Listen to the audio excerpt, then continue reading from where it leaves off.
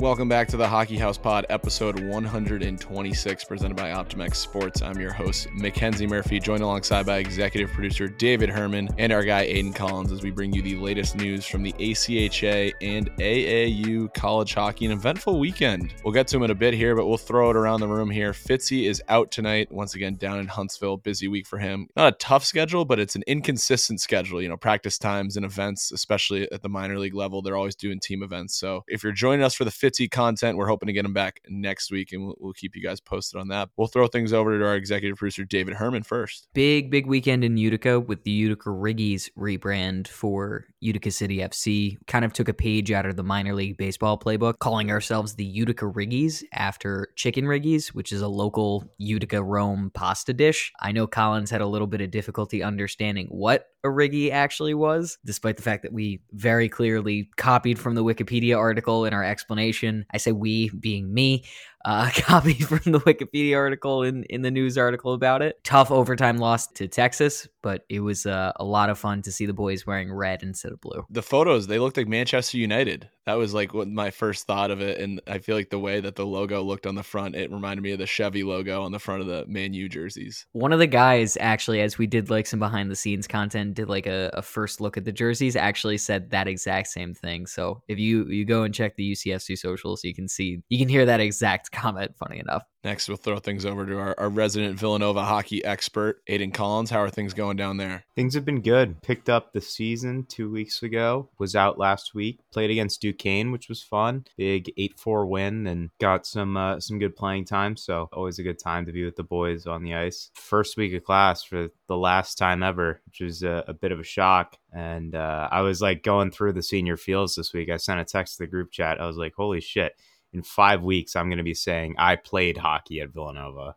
Like, weird feeling. Watched Saltburn last night. Great movie from a cinematography standpoint. It was just shocking, and it felt like the plot was being driven solely for the sake of being weird. I'd recommend it, but it's another fine addition to the Barry Keoghan playing a weird little guy cinematic universe. So if you've seen The Banshees of Inisherin, another great Barry Keoghan playing a weird little guy movie. I'm still waiting to check that out. What do you watch that on again? I've had a lot of people talking about it. It's on my list. It's on Prime. I feel like that movie shouldn't be free and shouldn't be that easily accessible, especially to children. I went to watch the Barbie movie the other day on Amazon. I think it's on Max, but you can pay $5 through Amazon Prime to watch it. And I had no idea my family had Amazon Prime, and we were watching movies on this the whole time. Somebody told me to log into the family account. I go on using the downstairs TV. Everyone in my family's got a profile except me. They were keeping me in the dark. I had no idea I could be watching movies on Amazon Prime, and I just found this out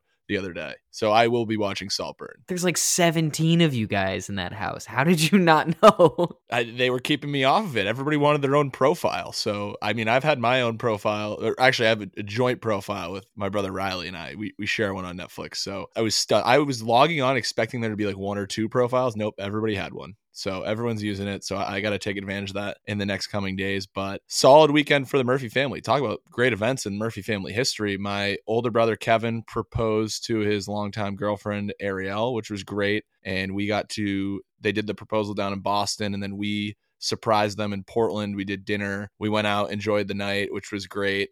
And then got back to the hotel room just in time to watch the second half of the Liberty Syracuse series, which was great. Watching them at midnight, we coordinated a Zoom call, and I was sharing screenshots with you guys. It was just so fun. I think at the peak of it, we had 15 former Syracuse hockey players on a Zoom call, on a Google Meet. And Ford Hatchett was doing the screen sharing from ESPN Plus. So really cool to watch it with everybody in real time. We started off, everybody was watching it on their own computer, and then we realized that some of us were a good like 45 seconds faster than the rest of us. So we did the screen sharing, and it worked out. A little bit choppy to watch, but all in all, it was a lot of fun. Everyone was pretty proud of the way they played. Liberty's a really good team, high flying team. That Calendite kid can rip the puck. He was the difference, it seemed like, this weekend. He was probably the first star of the weekend, and the second star of the weekend might be the officiating crew. And Herm, you were watching the game as well, but I don't know if it's my Syracuse ties that everybody loves to make jokes about how bad the officiating is down there. And I feel like we've watched a decent amount of games on ESPN Plus this year. And, you know, sometimes there's some iffy calls, but Cuse got up 2-1 in that first period. At the end of the first period, there was a phantom tripping call on Sam Hutchinson for just a body check. If anything, it might have been a cross check. It was the weirdest tripping call I've ever seen. Liberty comes back. They score on the power play. I think they scored 3 power play goals in the second period, and it's 5-2 at the end of 2. Flip of a dime in a period, and it just never felt like Cuse got a fair shot there. I was really looking forward to that one, and they made a game out of it. I think the final was 7-4, but it was a lot of fun to watch, and there were some bad calls that went against Liberty too, but I just wish we got an even officiated game there. Kind of felt like Kirk Handy might have hit the Buffalo Wild Wings button on the way to the locker room. It did have that feeling. It really did, and it was just a completely different game in that second period. But also too, we had, with like 6 minutes to go in the first period on Friday night, you had Lucas Skolnick come in and just a textbook hitting from behind penalty on Fultz for Liberty. That starts a mini line brawl. We had 2 Liberty guys and 2 Syracuse guys get game misconducts for roughing. Each team tweeted out that it was a roughing penalty and that they were all kicked out, which I've never seen before. And then I thought maybe it's like an ACHA loophole where you get kicked out for roughing so you don't get suspended the game for fighting. Nope, they were all suspended in the second game too, and it was pretty cool. The fans in Lynchburg had signs that said like free 22, and I forget the other Liberty player's name, but Syracuse can hang their heads high. I really hope they get a chance to go down to Liberty next season and hopefully get another shot at them, because I think they're a young team and they handled that environment really well this weekend. I mean, I was blown away by that Cuse team. That was not the same Cuse team that we played last year. Big turnaround for them. Yeah, they didn't have me stinking it up in the D zone. Yeah, but I look forward to seeing hopefully Cuse get back up there like they used to be. The first ACHA video I ever saw was not the Liberty locker room video. It was Liberty versus Syracuse hockey highlights. And I thought that LaHaye was Cuse's arena at first for like the first 5 minutes because you couldn't see the logo on the ice. I was like, damn, I want to go to Cuse. And that's why I filled out a recruiting form. Anyways, but you show up on campus and the rink looks completely different.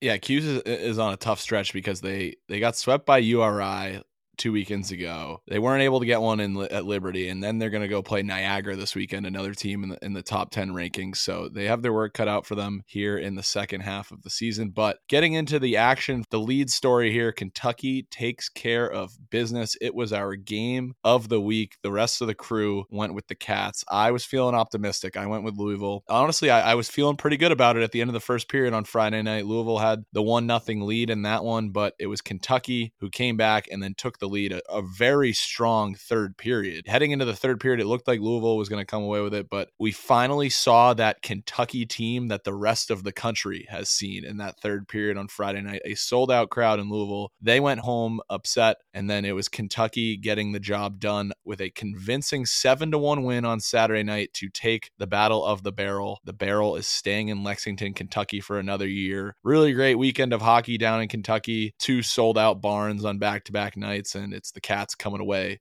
with the victory early on Sunday morning. I want the entire ACHA world to know that I advocated fiercely, nice little debate before last week's episode as to whether the Friday game or the Saturday game should have been the game of the week. I was team Saturday. Murph was team Friday because he was convinced that Louisville was going to win. My rebuttal, and I think everyone listening will agree with this, is I said the more important game is game 2 because that's going to decide the series. I said if that series goes back to Lexington, there's no shot Louisville is winning it. To win in that barn twice in 1 year would be a tall task. And I was, like I said, I was feeling very confident and had it at the start of that third period, and we saw a very different Kentucky team that tied that game and then took the lead late and never looked back the rest of the weekend. And it was a great showing. And I think maybe a lot of hoopla around us being in Lexington, Kentucky that first time around. It was the only game of the weekend. It was early in the season. Louisville stole one. They came in and they stole one. They got great goaltending. They silenced the crowd early. There was a lot of anticipation, a lot of built up anticipation that didn't really come out from the crowd until like 5 minutes left when they made it a 2-1 game. And I think this was a very different Kentucky team that closed out this series. I'm very curious to know what ticket prices were on this one too. $20. They were $5 $5 cheaper this time around. So the fans in Lexington got a little bit of a discount. I think members of the men's basketball team were in attendance too, and they were getting the crowd fired up. And again, Tim Kalinowski will agree with me, but when you play your rival, I think you're better off wearing your traditional jerseys. And sure enough, Kentucky goes with the traditional white home jerseys, and they got the job done. They weren't wearing those atrocious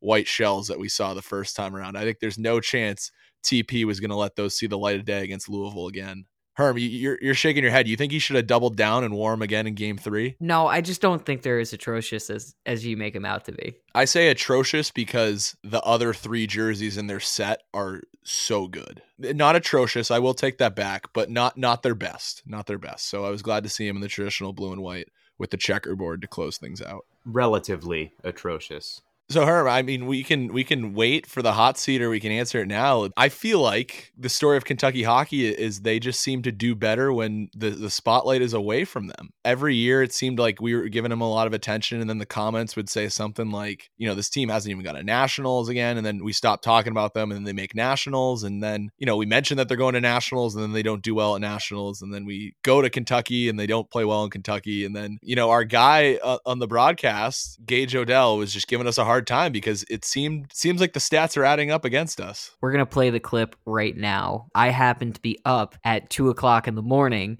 and watching this broadcast live. I was kind of like half paying attention because it was 6-1 at this point, and I heard Hockey House, and my brain flipped on. I was like, excuse me? And I wind up rewinding the broadcast because I'm like, oh no. So we're going to roll that clip right now. But anyway, I'm starting to think Hockey House is a curse. They told us to play Pump It Up 2 years ago when we played Louisville and we lost. They were here in September when we played Louisville and we lost. They weren't here yesterday. They weren't here today. And look what happened. They weren't even here last year, and we went on a 3-game sweep. So, Hockey House, if you're listening, I love you. Stop asking us to do stuff. You're a curse. Leave us alone. I say in jest. Love the podcast. Just the Hockey House curse is real, ladies and gentlemen. It sounded really bad at first. And I was like, whoa, Gage, OG follower of the show, throwing shots at the Hockey House pod. But I think you can kind of tell in his tone of voice that after he said what he said, he was like, okay, I think that was a little too harsh. And he gave some love to us at the end there. Yeah, it's like the softest of hot seats. We're on like warm seat at this point. We have to throw him on the hot seat to acknowledge that we heard what he said. I think that's fair. Going back to, actually, I want to rewind even one more weekend though, because there was some action that we missed that I think is worth highlighting, because I saw this on my social media feed. Herm sent the link to the article that the Plymouth Independent wrote on this team, and that sparked me to go down a rabbit hole, and I found so much more great content. I want to give a program spotlight to the boys at Bridgewater State because they are having a great year. They actually just got back from a trip to California. They play in ACHA M2. They're making the headlines already in 2024. They kicked off the semester, trip to California. They played Santa Barbara and Cal State Northridge, came away with 2 victories there. They actually, before they flew back, they went to a Pepperdine basketball game. And the reason I know this is because when I was looking for the scores from the games out in California,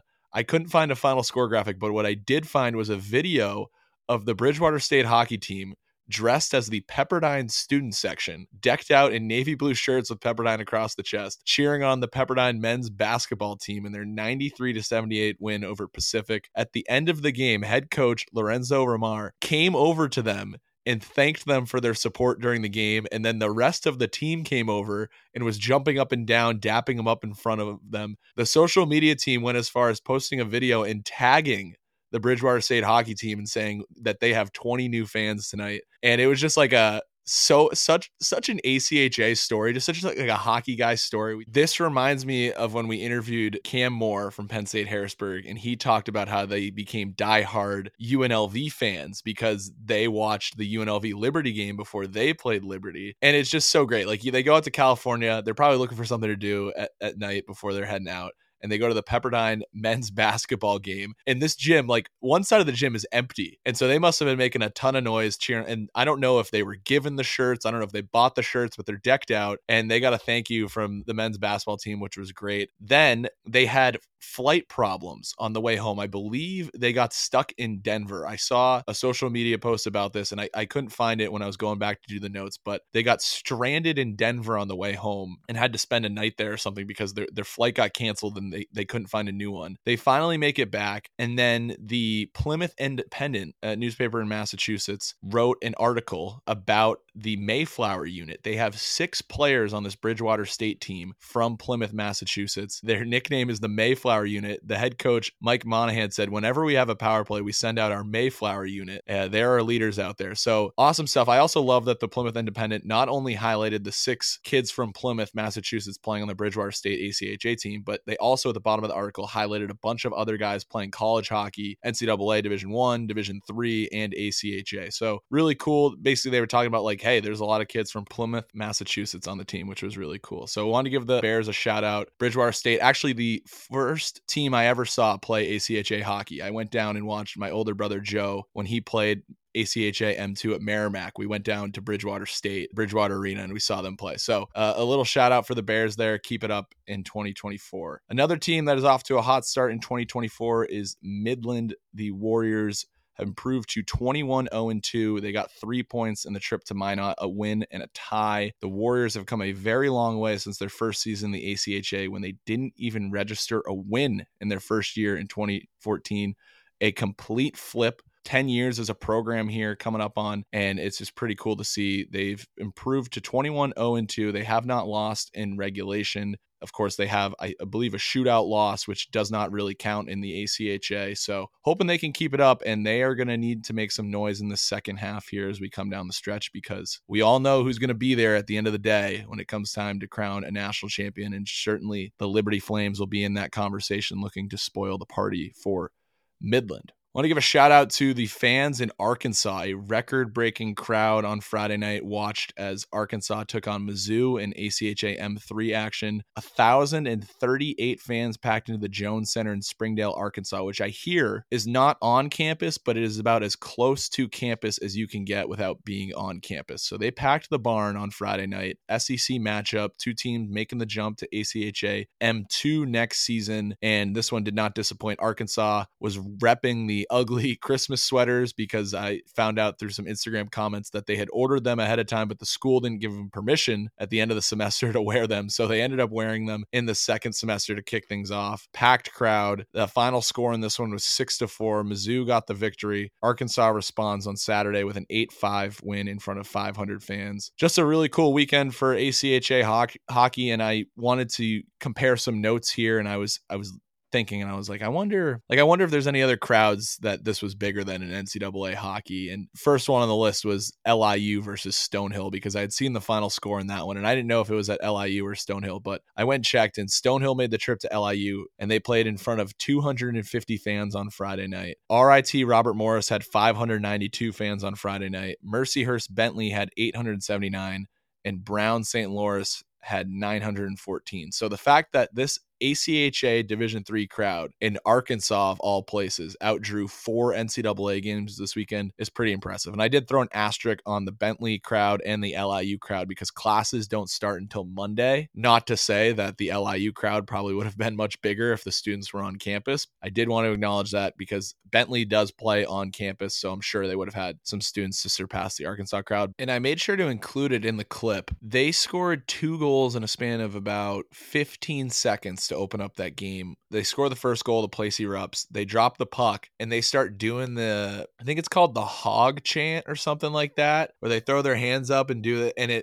the Woo Pig Suey? Yeah, they were doing that after the goal, and as they're doing it, they scored again, and the place goes even more nuts. So I wanted to make sure that was included, but pretty cool from them. The SEC teams always get a lot of love in the ACHA, but it's cool. Love it when they do something besides have cool jerseys, and Arkansas had the cool jerseys for this one on Friday night, but they also backed it up with a great performance, and they followed it up by getting a big win in response on Saturday afternoon. So I want to make sure we give them a shout out. And there is nothing like beating your rivals. Just ask the girls at Michigan State. They handed Michigan their first loss of the season. The number 12 Spartans spoiled the Wolverines, bid it a perfect season with a 3-2 win in Traverse City over the number 4 team in the country. A team that honestly, I don't know if we've talked a whole lot about, but they do get a lot of attention in women's ACHA action. We all know the state of Michigan does not have any NCAA Division I women's hockey teams. The lone NCAA team in the state is the Adrian College women's team in NCAA Division III. Great victory for hockey in the state of Michigan. We have 2 of the top women's teams in the ACHA going head to head, and it's Michigan State spoiling the party, handing the Wolverines their first loss. I don't know if you guys saw this, but I made sure we put them as the cover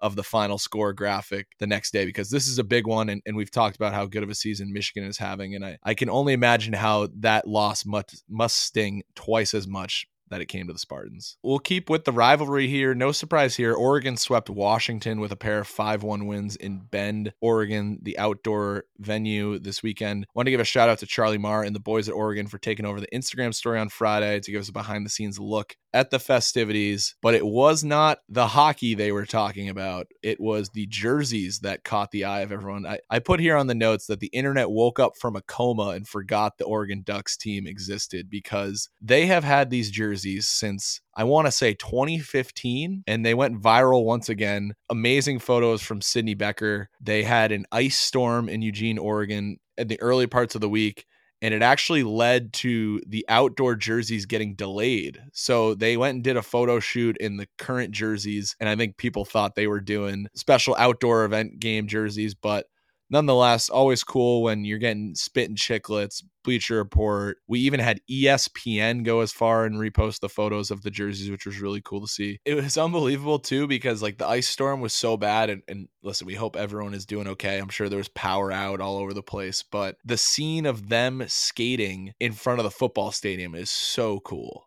Like something that not many schools have the opportunity to do. So amazing photos from that. Let's see what else we have on the list. Oh, we had a split this weekend. 2 of the top teams in ACHA Women's 2 going toe to toe. Assiniboine with the upset over Sioux. Herm, is this an upset if we got 2 of the top teams going together, or is it just anytime someone beats the Sioux, we'll call it an upset? Anytime someone beats the Sioux. Yeah, I agree with that one there. Assiniboine, the other Canadian school in ACHA Women's 2 out in Western Canada, making the trip to Ontario to play Sioux College and coming away with a win. Could be a potential national championship game preview down the road. Big storyline in the ACHA, though, this weekend was the Battle of the Bling. That's what I'm calling this one. We had a good matchup between Colorado and Missouri State. They were trading Shadur Sanders celebrations in an exciting weekend of ACHA M1 action in Springfield, Missouri. It was Blake Blevins who scored with 2:30 to go on Friday night to tie the game for Colorado. He did the Shadur Sanders watch celly in front of the packed house. It swung the momentum in their favor because Colorado scored a minute later and then scored an empty netter to win 6-4. And then Missouri State responded with a 7-4 win on Saturday, but it was Jake Wilthop who responded with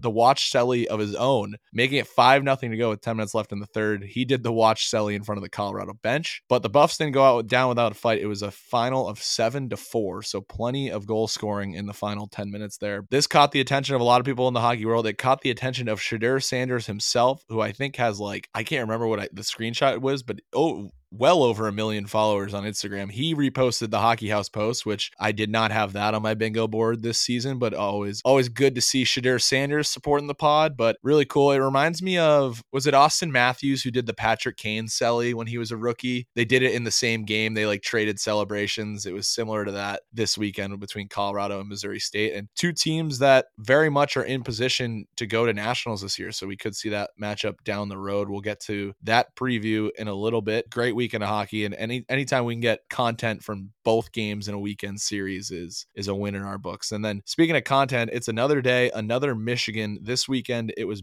Herm, is it Baron Stibe or Baron Stibbe? Western Canadian kid on Ohio. So Baron went for the Michigan in the 10-2 win over Toledo. The question is the Michigan getting old? And I honestly think it's just it's impressive how this goal has been around since the 90s when Mike Legg first did it. We've all seen the video. Just within a couple of years, it has just become so popular, which is crazy to think. The moment it got in Chell, it jumped the shark. I played Chell the other day. I haven't played in a really long time, but I didn't realize that they have a new controller. I forget what it's called. It's not skill stick, but it basically just lets you do the really hard things with the touch of a button. Kind of defeats the purpose. But for kids like my 12-year-old brother who can now do the Michigan when he's playing NHL, like those guys love it. It is crazy how much it has taken off. And it feels like every week we're talking about some kid, whether it's AAU, ACHA, the NHL, NCAA hockey, like somebody is doing it every weekend. Collins he's on the live stream with us. He's mute because we got to figure out his audio, but he's chiming in to say that the Michigan is getting old to every hockey player's uncle, which I think is a great point. John Tortorella is just punching air every day that he has to wake up and see one of those clips. Lastly, in the weekend recap, we had High Point who defeated Fordham for the program's first ever outdoor game. It was the Panthers AAU D2 taking home the win with a 4-3 victory over Fordham, who is in AAU D1. Both teams outfitted with great outdoor game jerseys. I want to say like the Black Panther inspired look, right? Like they had the Panther on the front and then the triangle design on the sleeves and the waist hem, which was a good look. And then you had Fordham going with the whiteout look inspired by the Toronto Maple Leafs and Michigan from a couple years ago. White helmets, white jerseys, white shells, white socks. Really good look. It had the New York City skyline on the bottom, and it was just a really great look. All in all, great game for High Point, though. They knocked it out of the park. The photos looked great from this. It looked like perfect weather. I can't really tell from the photos, but it also looks like it might have been freezing. I know it was really cold in the Northeast this weekend and some windy, chilly days. So the players were bundled up, though. It looked like a great event. Nothing but, you can't complain when an outdoor game is too cold, right? Because that means the ice conditions are perfect. So a great event. And that was Sunday afternoon at the Englewood Field Club in Englewood, New Jersey. So, Herm, I wanted to do a little Nationals preview talk because I think this is a great thing that ACHA M1 does, and I would love to see this with some of the other leagues too because there's so much planning that goes involved in going to Nationals. So I think it's always nice this time of year to maybe just see who's in and who's out, who's on the fringe here. Maybe some teams start making their plans come March, but the ACHA tweeted out a thread the other day detailing the teams that would be going to Nationals if Nationals were today. And of course, this was put out on January 14th, so things will have changed by the time you're hearing this, but always good to go over and talk things out. So the auto bids in ACHA M1 would be Adrian, UCO, Jamestown, Niagara, Indiana Tech, Westchester, IUP, and Oswego. So those are the teams that are in first place in their conference right now and would get the auto bid. And some of those teams will have playoff auto bids. Some of them will have regular season auto bids. And that is where you see some ranked teams often get bumped from the national tournament because of those unranked teams that end up winning their conference. So the first three teams out in this situation would be Oklahoma, who was sitting at 22 at the time of recording, Colorado at 23, and Colorado State at 24. But I would imagine we see Colorado move up in these rankings after a split with Missouri State on the road this weekend. We'll keep an eye out for that one. The number one seed in the tournament would, of course, be the Minot State Beavers. They would be facing off against the winner of Illinois State and Grand Valley, which we've seen that matchup a couple times already this season. And then you have number 2, Adrian, taking on either number 15, Arizona, or number 18, Missouri State. That would be another really good Western matchup. Number 3, UCO would take on the winner of 14, Pitt or Indiana Tech. 4, Jamestown taking on 13, Utah, or number 20, Delaware. I imagine Utah will drop in these rankings. They lost to unranked GCU, and GCU has had a couple of good wins recently here, so I wouldn't be surprised to move them up. Delaware got a big sweep this weekend over URI, a team that, Herm, I know we're going to get to game of the week and they will be mentioned later on the road, but Delaware, a sneaky team that we really haven't talked about a lot this year. Completely has flown under our radar. And it's funny, I remember talking about it. It seemed like Delaware and URI were kind of always in the same category. And you see, too, in the rankings that they're always hovering in that 20 to 30 range. Delaware looking to crack the top 20 in this week's ranking. Then you have 5, UNLV taking on either Calvin or Iowa State. Herm, I would be shocked if we saw Iowa State in the tournament. I mean, they have a tough schedule coming up here, and it seems like every week we talk about how tough their schedule is, and they seem to be just kind of hanging in there. Do you think that's a team that we see down the road? I think it's just got to be a coin flip at this point, honestly. I don't know. I gotta look at their schedule to see who they've got remaining. And the toughest thing too is they just don't have, and maybe this favors them in the rankings, but they don't have as many games as everybody else. So their games mean that much more because, this is their first season back as a program, so they weren't able to schedule as many games. So something to keep an eye on down the stretch. And then the last couple matchups, we would have Maryville versus the winner of Purdue Northwest and Westchester. You'd have number 7 Ohio versus the winner of UMary IUP. And then you'd have number 8 Liberty versus the winner of Niagara and Oswego. Imagine if we got an old national rivalry in the national tournament between Niagara and Oswego. That would be a fun one. Iowa State's got Ohio coming up the week after this one. If they're able to squeak out a point, I think that guarantees them a spot in nationals. People might think I'm crazy for talking about how badly I wanted Cuse to get one at Liberty, but like that would have done the same thing for them. Like if you're an unranked team and you can get a quality win against an opponent like that, it shoots you up the rankings. And I totally agree with you, Herm. If they were able to find a way to get a point against Ohio, well, I wouldn't be surprised to see them in Missouri at the end of the year. So that's our national tournament preview, and I'm sure the ACHA will do that a couple more times before the season ends. And of course, we had some issues last week. Wanted to have Ryan Devine on, and we recorded the full interview. We had some issues on the back end that were out of our control, and so he's being a good enough sport, and we're going to redo this whole thing. If the interview is just as good as the first one, we are in for a treat. But this is Ryan Devine from the Kansas City Mavericks of the ECHL. He is the tough guy on the team this year. His hockey journey from playing Division III ACHA at Westchester all the way to the ECHL is something else. So we'll turn over our interview with Ryan, our guy Devo, and as always, this one's brought to you by OptimX Sports. OptimX provides teams the opportunity to build and manage their own website, and the best part is these guys know club hockey. So be sure to check them out using the link in our bio, and if you're interested in signing up, be sure to use our referral link at optimxsports.com/signup/hockeyhousepod. The perfect way to bring revenue for your team this season is through ticket sales, and you can do that through your OptimX website. So be sure to check them out, optimxsports.com/signup/hockeyhousepod. And now for this week's guest, Ryan Devine of the Kansas City Mavericks. We're pleased to be joined by former ACHA M3 Westchester University player, the most recent winner of Ice Wars and current enforcer for the first place Kansas City Mavericks of the ECHL. Ladies and gentlemen, please welcome Ryan Devine. Devo, welcome to the Hockey House Pod. Wow. Devo. I don't hear that except from teammates, so love that. But yeah, that intro, spot on and best I've had of all the podcasts so far, so I appreciate that. Well, it feels like you're a teammate at this point, and we can kind of call you a friend of the pod because of the amount of times we've interacted the last couple of weeks trying to get you on. People listening to this will know that we introed you into the episode talking about how we had some issues recording last week. So this is round 2 for us in the last 7 days. So it's a pleasure to have you back on, and hopefully this time the folks at home will get to hear your full story because you have had a heck of a journey in the hockey career. Walk us through. We'll get to what's going on in the ECHL right now, but walk us through your hockey journey. Where did you grow up playing hockey? How did you get into the game? Long story short, I don't think there is a short version. We weren't a hockey family. Dad played football and lacrosse. One winter in about, I think, 1990. 2 guys from the Broad Street Bullies come and knock on my dad's door. And my mom answered. My dad heard, 2 older gentlemen, and he got up. And as soon as he saw them, he knew exactly who they were. Guys that played on the Philadelphia Flyers in the Broad Street era in the 70s. They were asking if they could skate on our creek in the backyard. So asked if my brother could come along. Fell in love right then and there. So they hooked us up with Jim Watson out of Iceworks in PA. Started off with the Little Flyers and then played Quakers, AA hockey, played junior Minutemen, then junior Flyers, played Pee Wee Quebec. Hit some growing pains going into high school. So I just played high school hockey. So, once a week, hockey, soccer, and tennis. My brother toured up at Westchester, led the league in points all 3 years he was there. When it was time to go to college, I kind of just followed his footsteps,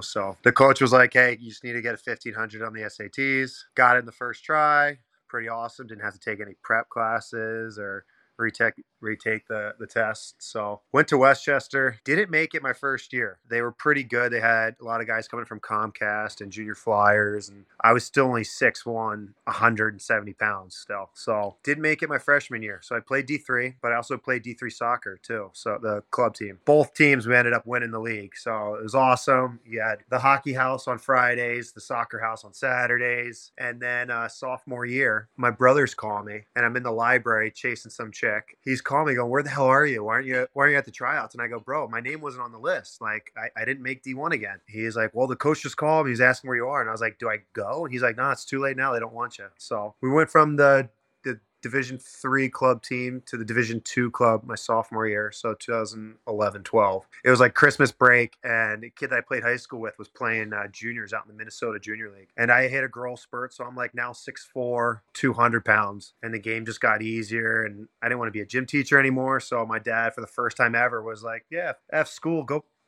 give hockey a shot. So I was like, oh my God, I'm doing this. So went out there. They put me on forward. I'm playing on the top line, protecting a 16-year-old kid and a 17-year-old kid. And I'm 19. I'm like, what's going on here? We're up 7-2. This kid's like 5'9", 5'10". His name's Forrest Callahan. He's like, hey, my team wants me to fight you. And I was like, what? He goes, yeah. And I was like, all right, sure. My mom was recording one of the very first ever touch screen, like computers. It's so like blurry and it's horrible quality. You just hear the announcer just counting. He's going 10, 11, 12, 13. The kid finally went down. And I'm in the penalty box just shaking. And I'm like, oh my God. And then never looked back. And the next year got cut from the Null at 20 years old for a 6'7" kid. Ended up doing nothing with his hockey career. I went out and played in Southern Oregon, the Western States Hockey League, which is now like the USPHL. That's where I met one of my best friends, was in his wedding. We played the year before in Minnesota. I followed him to Western States after I got cut from the Null. How wild is that Western States League? Like, you know, it's a little different now, a little less physical, probably less fighting, but back then it seemed like it was a jungle. Yeah, it was a jungle, but it was cool playing in places like the Mustangs. Where is that? Utah? Ogden Mustangs. That was so cool because that was an Olympic rink. That was like the early 2000s or something like that. You know, the mountains coming through the rink and the sun coming off the mountains into the rink. It's where Weber State plays. Going up to Seattle, those are always just fun trips. 9 hours on a coach bus. Wasn't fun, but playing in between a mountain and a volcano, and then you have the valley in Southern Oregon, and Friday nights it was football, but once football was over, like, we packed this place. It was called the Madhouse. That was some of my best memories. From there, committed to Worcester State. I was dating someone at UConn. Her parents surprised me, like, hey, Worcester's down the road. We're going there. We show up. Called the coach, texted the coach, called the assistant coach. I verbally committed. So, you know, they're expecting I still have to apply and everything, but they're going to get me in, right? And ghosted. So take a tour myself. It looked like an abandoned like school from like the 1960s. Went and toured like this gym facility. Everything was just so old and run down. And we go to the rink. It's dark. It's not very warm at all. These wooden bleachers that pull out, like, it's just not what you think of D3 hockey. So they play at one of those. I don't know if they still. I think they've built a new rink in Worcester now that the ECHL team is there. But they used to play at one of these FMC rinks, which was basically like the state built all these rinks in the 70s, you know, after Bobby Orr made hockey really popular in New England. Every one of them was the same. They had like bleachers in all four corners, very short roof, not an exciting place to play hockey. That sounds like a Fed rink. Yeah, it was basically like a Fed rink that I played in a couple of years later. But yeah, so I wasn't happy. Things happened for a reason, because literally I think 2 or 3 days later, I had this coach call me from Toronto, and this league I never heard of called the GMHL. And he goes, hey, come here. I promise I'll get you in the CHL next year for either the Brampton Beast or the Tulsa Oilers. I used to play for the coach in Tulsa. I'm like a son to him. I have 142 PIMs. I also had 85 points, I believe. We talked about this last time. I think it was like 25 goals, 55 assists, something like that. Yeah, dead on. 25 goals, 55 assists, 80 points, 142 PIMs. 142 PIMs in 35 games. 39. You played a couple more. 39. So I would get like 2 points or something like that. Our team was pretty good. We lost in the semis, but I would get like 2-3 points, and I'd be like, all right, I'm not standing around anymore. I'm gonna fight someone. So season ends, calling my coach, texting him, hey, like, we went to a practice in Brampton to watch the Tulsa Oilers in like a morning skate. Didn't meet the coach. Still holding on to my coach's promise that I'm gonna join the team at the end of the year. Season ends. He's nowhere to be found. The assistant coach doesn't know where he is. Turns out he got arrested, something to do with money. And then just like that, like with Worcester, a couple days later, this coach called me. This season ends. The next day, I can't find him. The coach in Watertown and the Fed calls me. So he's like, hey, we got 10 games left. You play your 10 games. We go into playoffs. We're making a push. I get there. There's 9 games left, but one game's supposed to be rescheduled. So I play in the 8th game, and then the 9th game, they're like, hey, so that game's not getting rescheduled. They're just canceling it. So I have to end up going home. Go home next season. I go to Reading Royals camp in the ECHL. And I'm like, oh, hell yeah. Now I'm going to the coast. Like, it's all going to happen. Day one, pretty nervous. One of 8 defensemen. Second day, felt pretty great. Come off the ice. 9 guys, maybe 10 guys came down from Worcester Sharks, Hershey Bears, and Lehigh Valley Phantoms. 8 of those guys were defensemen. Every single defenseman that was there, gone. Talking to the coach, and he's like, hey, let me know if I can help you out with anything. I was like, yeah, I played in the Fed last year. Like, where do you think I should go? Like, should I go to the SB? He goes, oh, I know the coach in Danbury. Go there. So I go there, get a concussion, like 3 weeks in. I'm at a point per game. I'm done for almost the whole year. I had some little guy leave his feet, had a pretty bad concussion, came back towards the end of the year. I'm in a long-term relationship with this girl. She lives down in Atlanta. I'm making $175 a week. I'm going into my last season. I tried out for the Atlanta Gladiators, had a great week there. Got cut, went to the Columbus Cottonmouths in the SP, and it was like a country club. If you didn't play D3 with somebody there, or if you weren't like one of the Canadian guys, if you were just some random that made it out of main camp, it was hard making the team. And I was probably number 5 out of 7 defensemen. One of them being the captain, who wasn't great. Coach gave me some bullshit, cut me from the SP. I called Danbury back, and I was like, hey, I just got cut from the SP. You want me back in Danbury? What's up? You have my rights. Coach ghosted me. I called the assistant coach. He's like, yeah, we'll get back to you. Called him again like a week later. I'm staying in Atlanta. He's like, yeah, we're all set. Appreciate it. So I go to Port Huron, end up beating Danbury in the finals, which was awesome. Was making $200 that year. Yeah. Big pay raise, right? 25% bump. And you got to be careful with $200 in Port Huron, Michigan. There's this diner on the water in Port Huron, like one of those old school diners that you see in the movies. 2 pieces of toast, bacon, hash browns, $2.50. That's how we survived. It was unbelievable too. Unbelievable breakfast every single day. It was cheaper eating out there and just giving them a $5 bill than actually getting groceries. So that's how we survived in the Fed back in 2015. Ended up winning it. My girlfriend kind of forced me to retire, which was okay. I was, the $200 a week wasn't cutting it. So I got into real estate in Atlanta for about 6 months. Had a sale in a townhome, sitting on like $4,000. Everything was great. Her mom was paying our rent, was paying my phone bill. I had nothing to do other than pay for gas. So gas and food. She was pretty unhappy because I was pretty active in real estate. She's like, I got a makeup gig in New York. So I'm like, listen, my only friend here is your cousin. So I'm not staying in Atlanta. So it's like, I'm from Philly. Like, we can go to back and forth to Philly, New York. And we go to New York City. I'm just tearing up Broadway with my rollerblades. I'm going to every single Lululemon. I find a guy who's friends with Chris Kreider, and he goes, hey, I have a friend who's opening up a Flywheel over in Williamsburg. I go, what the hell is Williamsburg and what the hell is Flywheel? And Williamsburg's a little hippie little town, right? If you take the L train, it's right over in Brooklyn. So I rollerbladed over there. Flywheel, for those who don't know, is an indoor like spin cycling studio. The lights are off. You have like scores up on the screen. You could see like who's ahead of you, and you could turn up your torque and your resistance, whatever. And it was actually a pretty fun workout. I fell in love. And then I found out how much instructors made. So I'm teaching spin at Flywheel. I get poached to go to Soul Cycle. So I'm teaching at Soul Cycle for a while. Ended up getting canned. I don't know if I can tell that story out here. Why? It's a little bit of a long story. Rent's $1,500 in New York City. I'm sitting on like $2,300 left in my account. I hit up one of my old captains that I won at Port Huron with. He goes, yeah, man, we're in like first place right now in Elmira. So I look up Elmira, it's 4 hours away. And I'm like, you know what? I don't want to be paying $1,500 a month. I was working for the Blue Crew with the New York Rangers, shoveling snow. Tell the story about the first time you were shoveling for the Blue Crew. So I was teaching spin in the morning, 1 or 2 classes, would come home, eat 99-cent pizza, go to bed, wake up, work out, go to Madison Square Garden, get free cafeteria food we would share with like the media people. It's my very first game. It's a preseason game with the Rangers and the Islanders, right? Some reporter, oh no, big dude, he looked important. And I'm asking like the elevator guy who's standing there, checking badges to go in the elevator. And he's telling me where to go. And this guy comes right over and he sees me carrying my skates, and I'm decked out in Lululemon, obviously. And as every hockey player is, right? He goes, oh, I know where he's going. I got him. So I'm talking to this guy, we're going up 1 or 2 flights from street level. So it's like, it's not a long ride. He's like, oh, where are you from? From Philly. Cool. Is this your first game? Yeah, it's my first game in Madison Square Garden. Never been here before. Like, just shooting the shit for 10 seconds. This dude full on thinks I'm a player. We passed the Blue Crew room. Everyone sees me. They're like,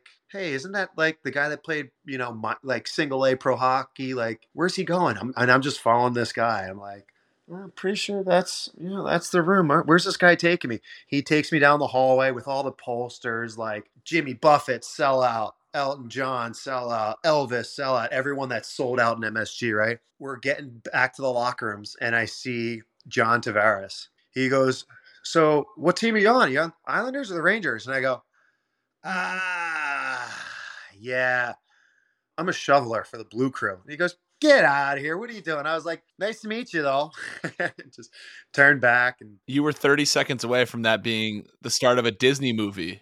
I was 4 seconds away from picking a stall and just getting my gitch on and just taking whoever's. And if someone wanted to fight me, I would have done it. Like, hey, let's go. You're going to have to fight me for this gear. I'm putting it on. What was that transition like, leaving New York and going to Elmira and jumping back into pro hockey? Pretty damn easy. If you've ever played men's league in New York City, Chelsea Piers has a pretty damn good A-League. You're playing the New York Fire Department, who have 4 lines, 2 coaches. They all have bags, helmets, stickers. They're sponsored. They've all got sticks, gloves, pants. 2 goalies. They have a backup goalie for men's league at 11 o'clock at night, right? The NYPD, they're always tough. I think the fire department has more skill. Some of these cops have to cut their jersey just to get it over their head because their fucking necks are just huge. And that game's been getting ramped up every year now because of what Chicklets is doing. Like, those guys are going balls to the wall. Yeah. But we've got guys like, working in finance that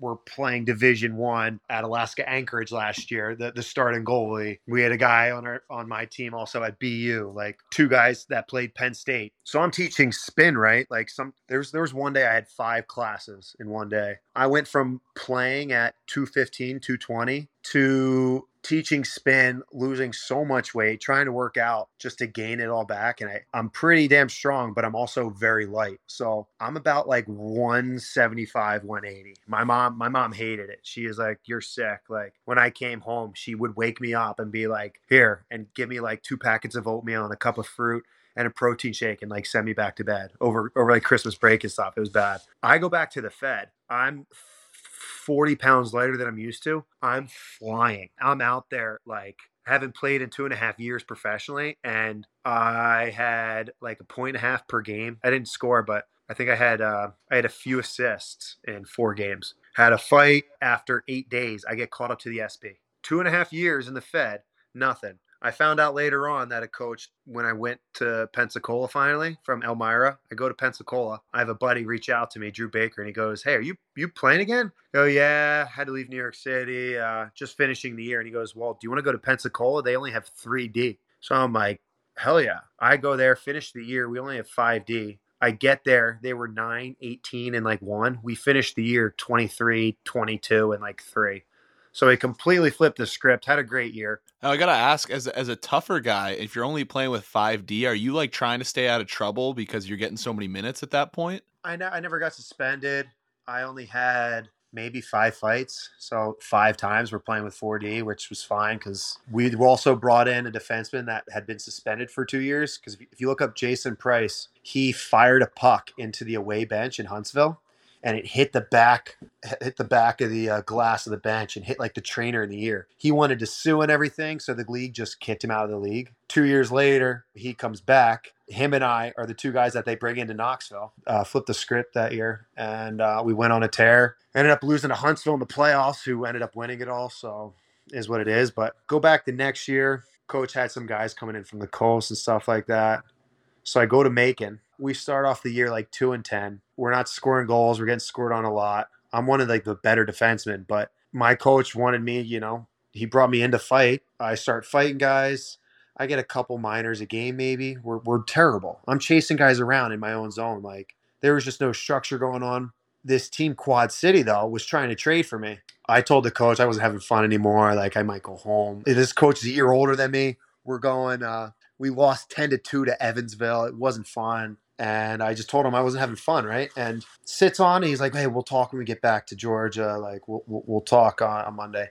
Never talked. Friday comes. He releases me. The captain of Quad City is like, yo, why did they release you? Like, you were playing heavy minutes. I was like, buddy, I don't know. Which is funny because I just played against that same buddy this last weekend. I had to wait 24 hours, so I didn't play on Friday when they played against Quad City. I get there Saturday, talk to the coach, and he goes, hey, who's this guy? I tried training for you like 2 weeks ago, and the guy fell asleep on the phone. I called him back. He just didn't answer. I think he was too embarrassed to admit that I heard him, because I could hear him snoring on the phone. I was like, hey, it all worked out. Go to Quad City. 2 months later, boom. COVID. I wanted to retire at like 28. COVID happens. I come back home, live with my sister, go to my mom's, go to my brother's. And at that time, a year passes. We're all training in Philly. There is no NHL. The first and second year guys from the NHL are going to the AHL. And half of the AHL isn't playing. They don't even have playoffs. All of those first and second year rookies are all playing in the coast, which only half of the coast is playing. So all those guys that don't have jobs in the coast are going to the SB. And so I have no job. I'm pushing pucks. We're all just like, what the hell are we doing? So I'm pushing pucks, doing a couple lessons here and there for my nephew, trying to make some cash. This guy whose agency sponsored the rink we were skating at, the manager calls me and goes, hey, this agent's coming in of, PNY Sports. He's coming to look at Ryan Lowen, who's an AHL guy with the Lightning. He wants to look at some of the guys. And so it's just me and this guy, Ryan Lowen. We're passing back and forth. We're skating, shooting pucks. Talked to the guy. It was great. He goes, hey, I don't have a fighter. So maybe a couple weeks goes by. He reaches out to me and goes, hey, this team in Slovakia, they need a fighter. And I go, you have overseas connections? He goes, well, I'm starting a partnership with this agency in Slovakia, in Trenčín. And their tough guy, their captain, broke his leg. He's out for the year. They're looking for a tough guy. They want to. Do you have any videos I can send them? So I send them all my top 5 fights, and they go, they're interested. And I go, how much? And they go, $3,500 a month cash. And I go, I used to make $800 cash, $3,500 in cash. Okay. What about flight to and from? Boom. Okay, I'm on my way. Time of my life over there. It was crazy. It was COVID, but the views. I was lucky enough to play in like 7 games. The ice is so much bigger. The younger kids are faster. The older guys have 10 years KHL experience. I was stuck right in the middle, but I played some games. It was COVID, but I'm living downtown where this beautiful castle is. Again, I'll send you the pics for this stuff. This castle that's 1,300 years old. So over 1,300, something like that. I'm having the time of my life over there. Come back. Slovakia, the top league, is kind of like AHL, ECHL. So I'm like, okay, I can't retire now. Like my resume just took a huge upgrade here. So still didn't have an agent though. I'm wondering why, like I'm not getting coast trust, stuff like that. I work my way from the Fed to the SB to the coast. I get there, they have guys coming back. I go back to the SB, shit show. Sewage is coming up into the locker room. Yeah, we got to talk about this because we forgot to talk about this last time you were on. You played for the Bobcats. Wasn't that the team that had the terrible owner and they didn't even show up for a home game? Yeah, the owner had a drug problem, slept with at least one of my teammates that I know of, was paying for my buddy's phone bill, gave him an engagement ring for his girlfriend out there now. He just had a kid, all this stuff. The next year, after I won a ring in Watertown, because I left the SB, go to Watertown, win another championship. So I got 2 Fed rings, and the coach goes to Knoxville. I follow him. Vermilion County is folding. Half the team signs a petition. They don't show up. They play against Quad City. Quad City lines up. They take warm-ups and everything. They line up for the face-off, and then they blow the whistle. They cancel the game. Quad City wins. My buddy does like a dagger at center ice with his stick. It goes viral. The Quad City boys stuck around and skated with the fans after the game too, because it was supposed to be like skate with the Bobcats. Yeah, they skated with Bobcat fans after the game. The league forcefully closed the doors on the Bobcats. She tries suing the league, apparently. I'm not saying that she did. I'm saying apparently. I don't need her coming after me. But yeah, she was a photographer that fell in love and married a Fed guy. They break up. Her dad kind of hired every police officer, every judge, everyone that worked in that town. So her getting an SB team wasn't that hard. It just didn't work out. I don't know what exactly happened, but we had a Zamboni mat driver there, was clearly drunk, didn't have the mop down all the way. Water's just kind of trickling from it. The dude's pumping it. Our coach comes out and goes, dude, what the fuck? Like, do you know what you're doing? Nah. Guy has no idea. We can't practice. Like, it's a shit show. So the next year, they folded halfway through. I bring my buddy to Knoxville. his phone just stops working. She was so salty that I brought him there. She's like, don't go there. He's not going to do anything for you. He's a fraud. Like, her and I just had a bad falling out when I left. I want to talk about your second stint in Watertown, though, when you left Vermilion County, watching some of your fight clips, getting ready for this to talk to you. One of my favorite ones is the one in Watertown where the kid is swinging away from you and you're almost just like holding him out there laughing. Oh, yeah. And then you just swing with one and get him clean. Well, I grazed him. I got like the top of his forehead. I got like his visor. His helmet just goes flying. The guy's got no name bar. I don't know who the hell he is. We're winning by a bunch. It's Danbury. I'm kind of bored. And I look at this, can I go, you want one? And he goes, yeah. So I look at the coach and I go, hey. And they go, yeah, do what you want. We're up 5-1 or something. So I go, okay. We line up at center, and I'm just like looking at him. And I'll send you the picture of this. I'm just looking at him like a death stare. You can see both my wrists are taped, and I'm not happy I'm back in the Fed, right? I'm just glaring at this kid smiling. I'm like, oh, buddy, you're fucked. Like, come on. Come here. And he comes in like this, like so slowly, like I'm going to let him grab me. So I just let him grab me and I'm just holding him. I'm holding him away like this. And I'm looking and he's just going like this, like trying to reach me. I'm looking at my coach, looking at this kid. And they're like, swing, like, what are you doing? Like, and I go, all right. And I just swung and he was coming in for one. And he saw my swing and started to duck. And he's so lucky he ducked because I blew his helmet up. Yeah, that was a really cool picture. I used that for like my intro for when I did Ice Wars, which you got to talk about too. There's another fight I want to talk about before we get to Ice Wars to match up with the timeline. We talked about this one a bunch last time too, but the fight that you got in wearing the Ninja Turtle jersey, was that was that Quad City? Quad City. Yeah, that was another really good one. Before COVID. Long story short, I found out the next day after that fight, one of the fans is like, oh, so you feel good about getting him back? And I go, what are you talking about? They're like, that's the guy that high-sticked you and gave you 7 stitches right here. Can't see it. My lip. You see a really bad pixelated video, but it's on my Instagram. Yeah, so it's Nickelodeon night in Quad City, and we're playing Evansville. This guy, Zane Jones, good dude. He gets points too, but he's big, and he's running some of my guys, and I call him out. We drop the gloves. I'm wearing a Ninja Turtle jersey and socks, which I still have. They're sick. Love wearing Ninja Turtle socks to like practice with junior kids. Oh, those are going to be so good in men's league in a couple of years when you're rocking. Oh, I have all my socks. Harry Potter night, Margarita, SpongeBob. I keep them all. So he comes in and hits me with a jab, and he like hits me in the nose, and I'm like, oh, buddy, you should have grabbed then because now you're fucked. He came in with like the right, and I was like, okay, you're righty. Okay, watch this. And I grabbed him righty, swung, switch, and I just started going on him lefty. And he didn't know what to do, and he's swinging around, and you can see his feet up in the air like this. So that was a pretty cool fight. Got him with a left. I had a fan make like a quad photo, like a picture frame with 4 pictures in it from that fight of me selling and like hitting him with that uppercut and then the follow through. They're like, did it feel good to get him back? And I was like, what are you talking about? They're like, that's the guy that hit you with the high stick with those stitches. And I was like, oh shit, like I didn't know it was him because we were both on different teams. Yeah, then COVID hit and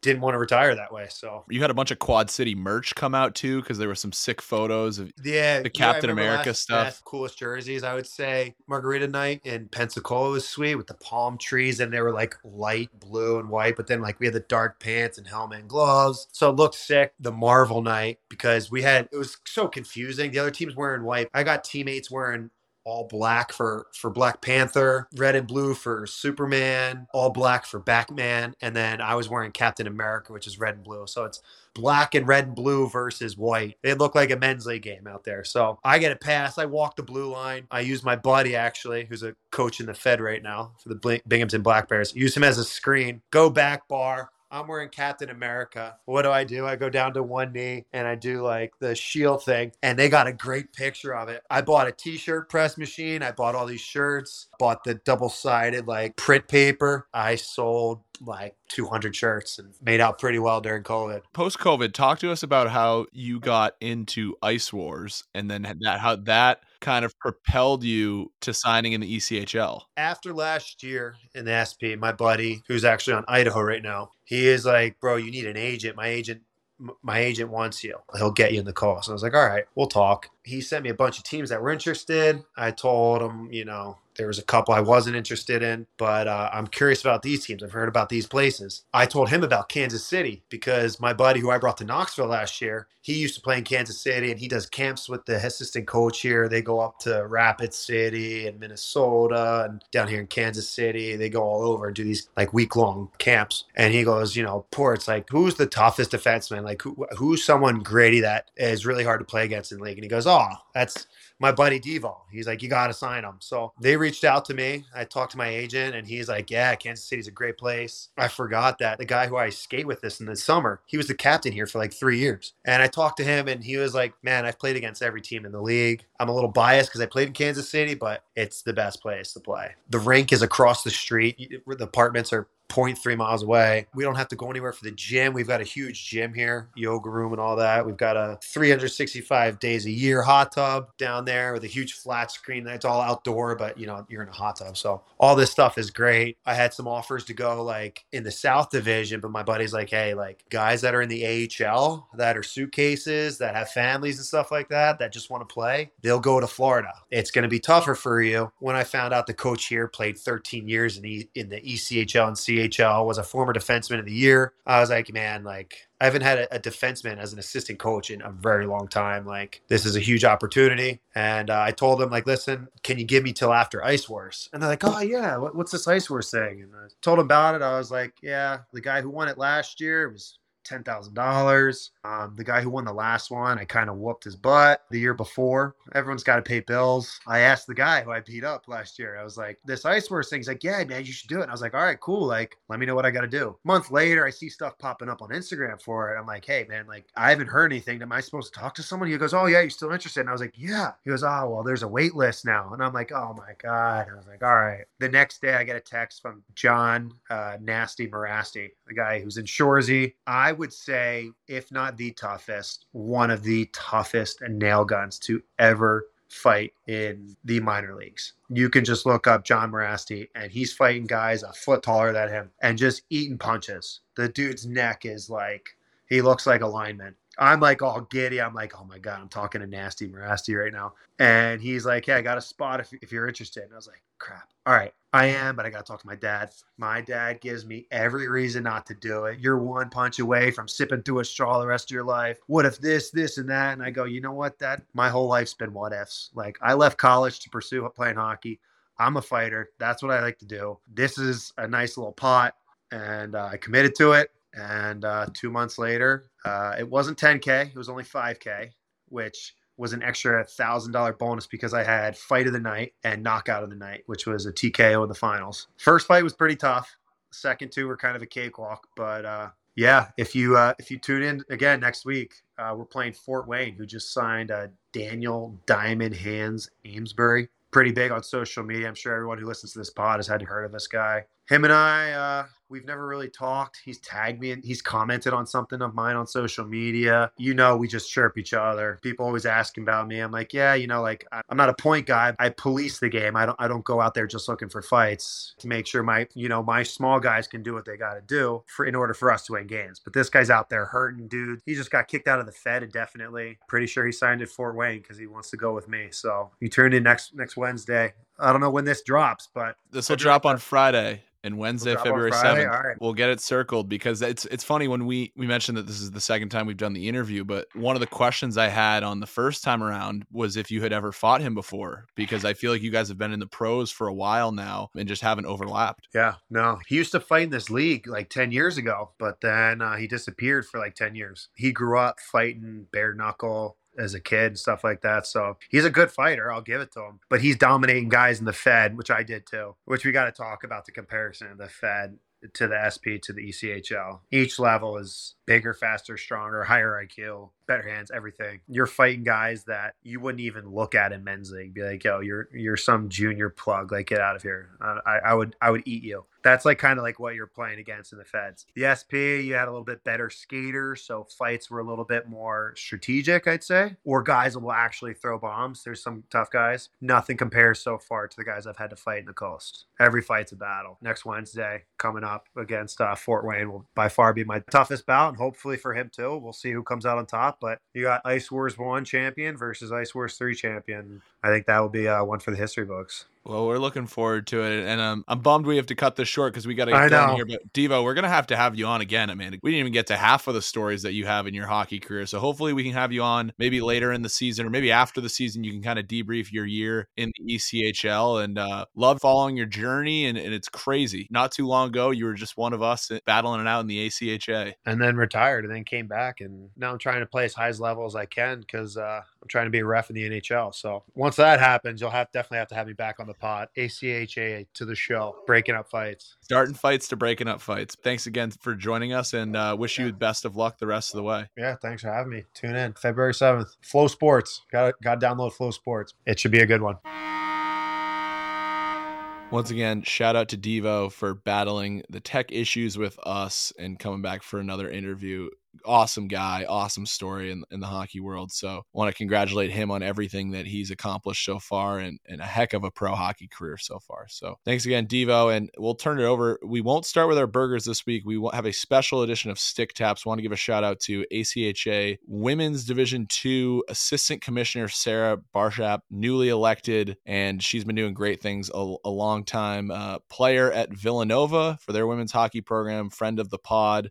Collins, you know her, you've seen the work that she does. Really no surprise here that she's moving up the ranks in the ACHA leadership positions. Yeah, it's not a surprise at all. I mean, she is absolutely just such a team player, works her butt off. I mean, the first time we ever talked about her on the pod was the 2021-22 national championships. They didn't have their goalies because both were studying abroad. She stepped up and gotten net for the first time. So she is just the absolute best. I look forward to seeing her in St. Louis. I mean, she has a bright future. She's already a NHL trader for FanDuel. I see her one day making her way to the NHL or some other league, other Big Four league, and really making a big impact there. She is awesome, and I'm incredibly proud of her, and Villanova hockey.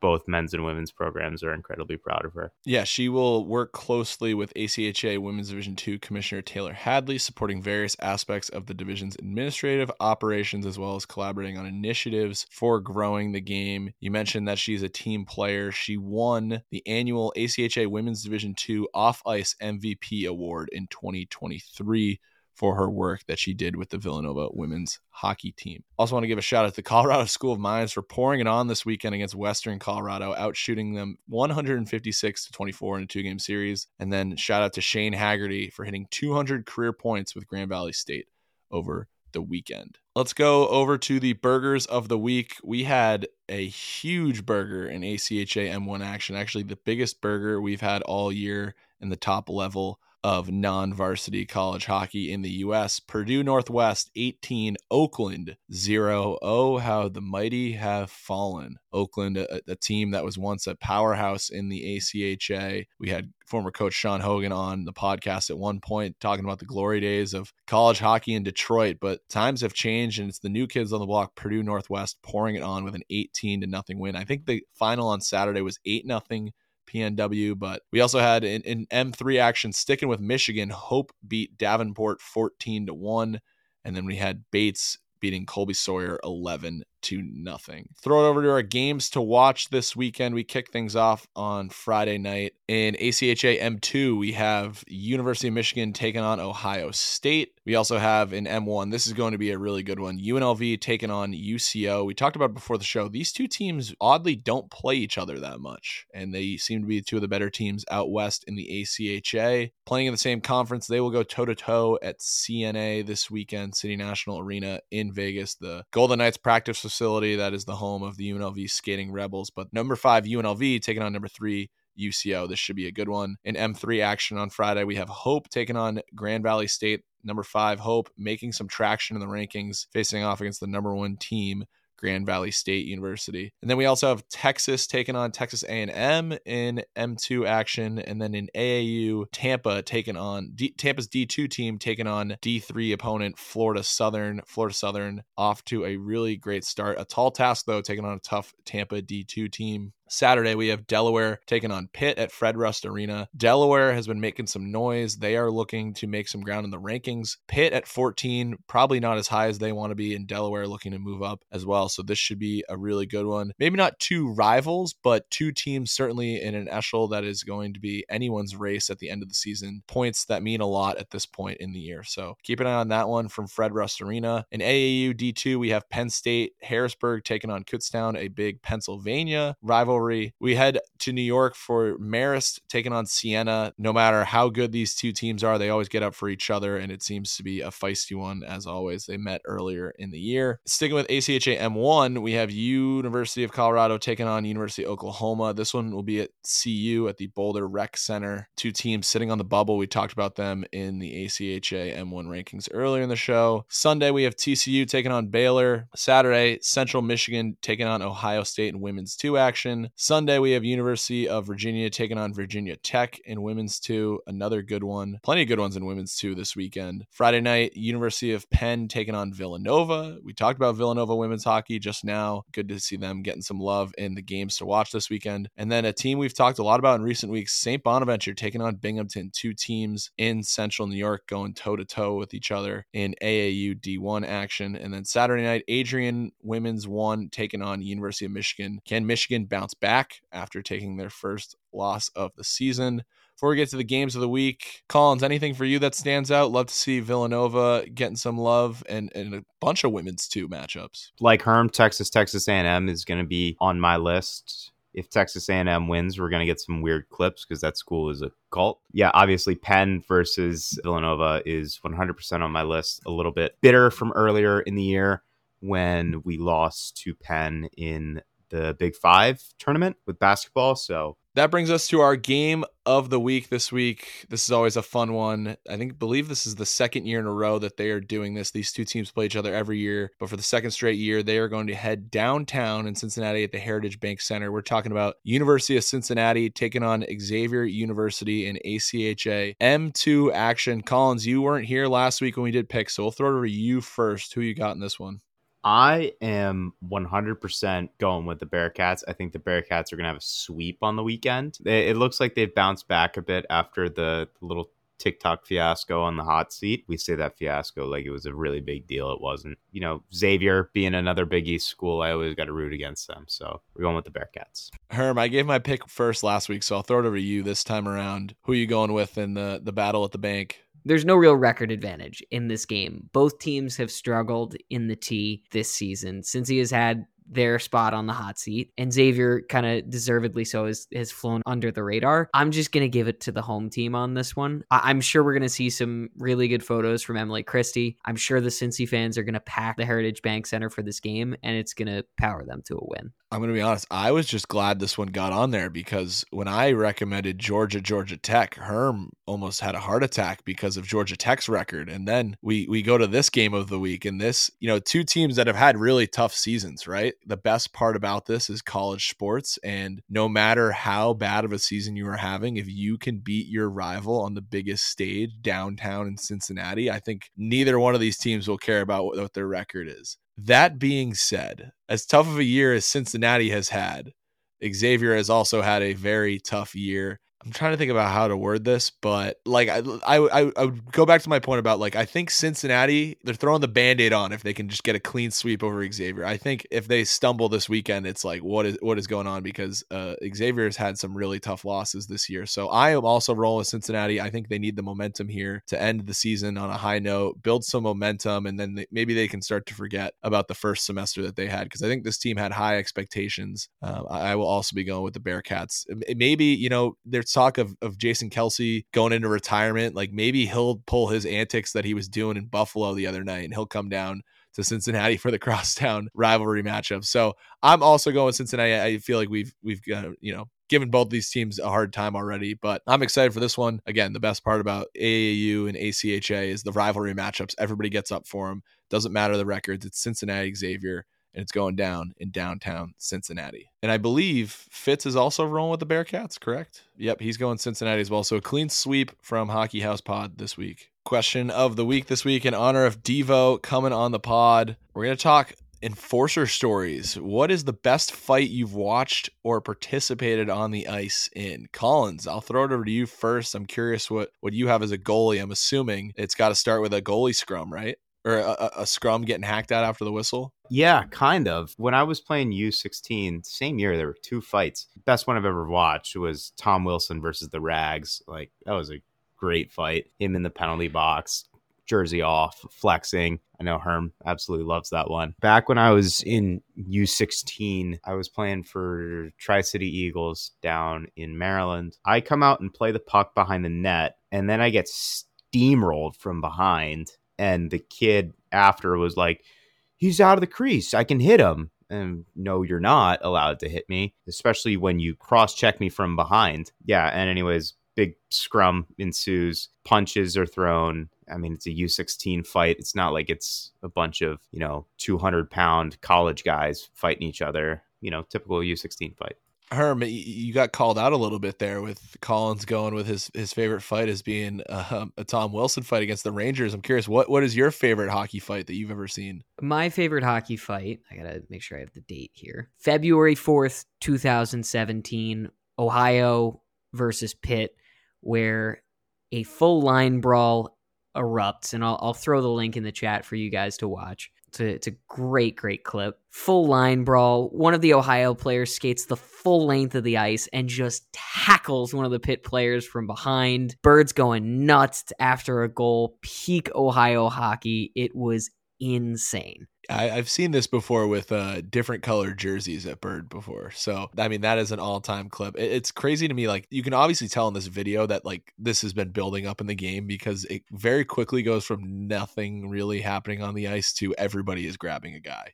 Yeah, when I say my jaw hit the floor when that Ohio player came out of nowhere and full spread eagles onto a guy, that's unreal. That might be up there as top ACHA fights, along with that one Liberty fight from like 2015 that was really, really good. Yeah, that's a classic. When I think ACHA fights, I think back to that one last year at UCO in Colorado State. It's got to be up there and some of the best the ACHA has ever seen in terms of scraps. It's funny, as a kid, I loved going upstairs to the desktop we had in our house and just watching hockeyfights.com. Like, was great. Just watching endless hockey fights. And it's funny because when I've been in person and watched hockey fights, I've talked about this before, I've never actually been in a fight. Like, maybe a scrum here and there, but never anything serious in my entire hockey career. And my all-time favorite clip is the Neil Little brawl. If you have not seen this, it is a brawl in the AHL way back when. It was the Philadelphia Phantoms and the Binghamton Senators, and there's a brawl at one end of the ice, and the other goalie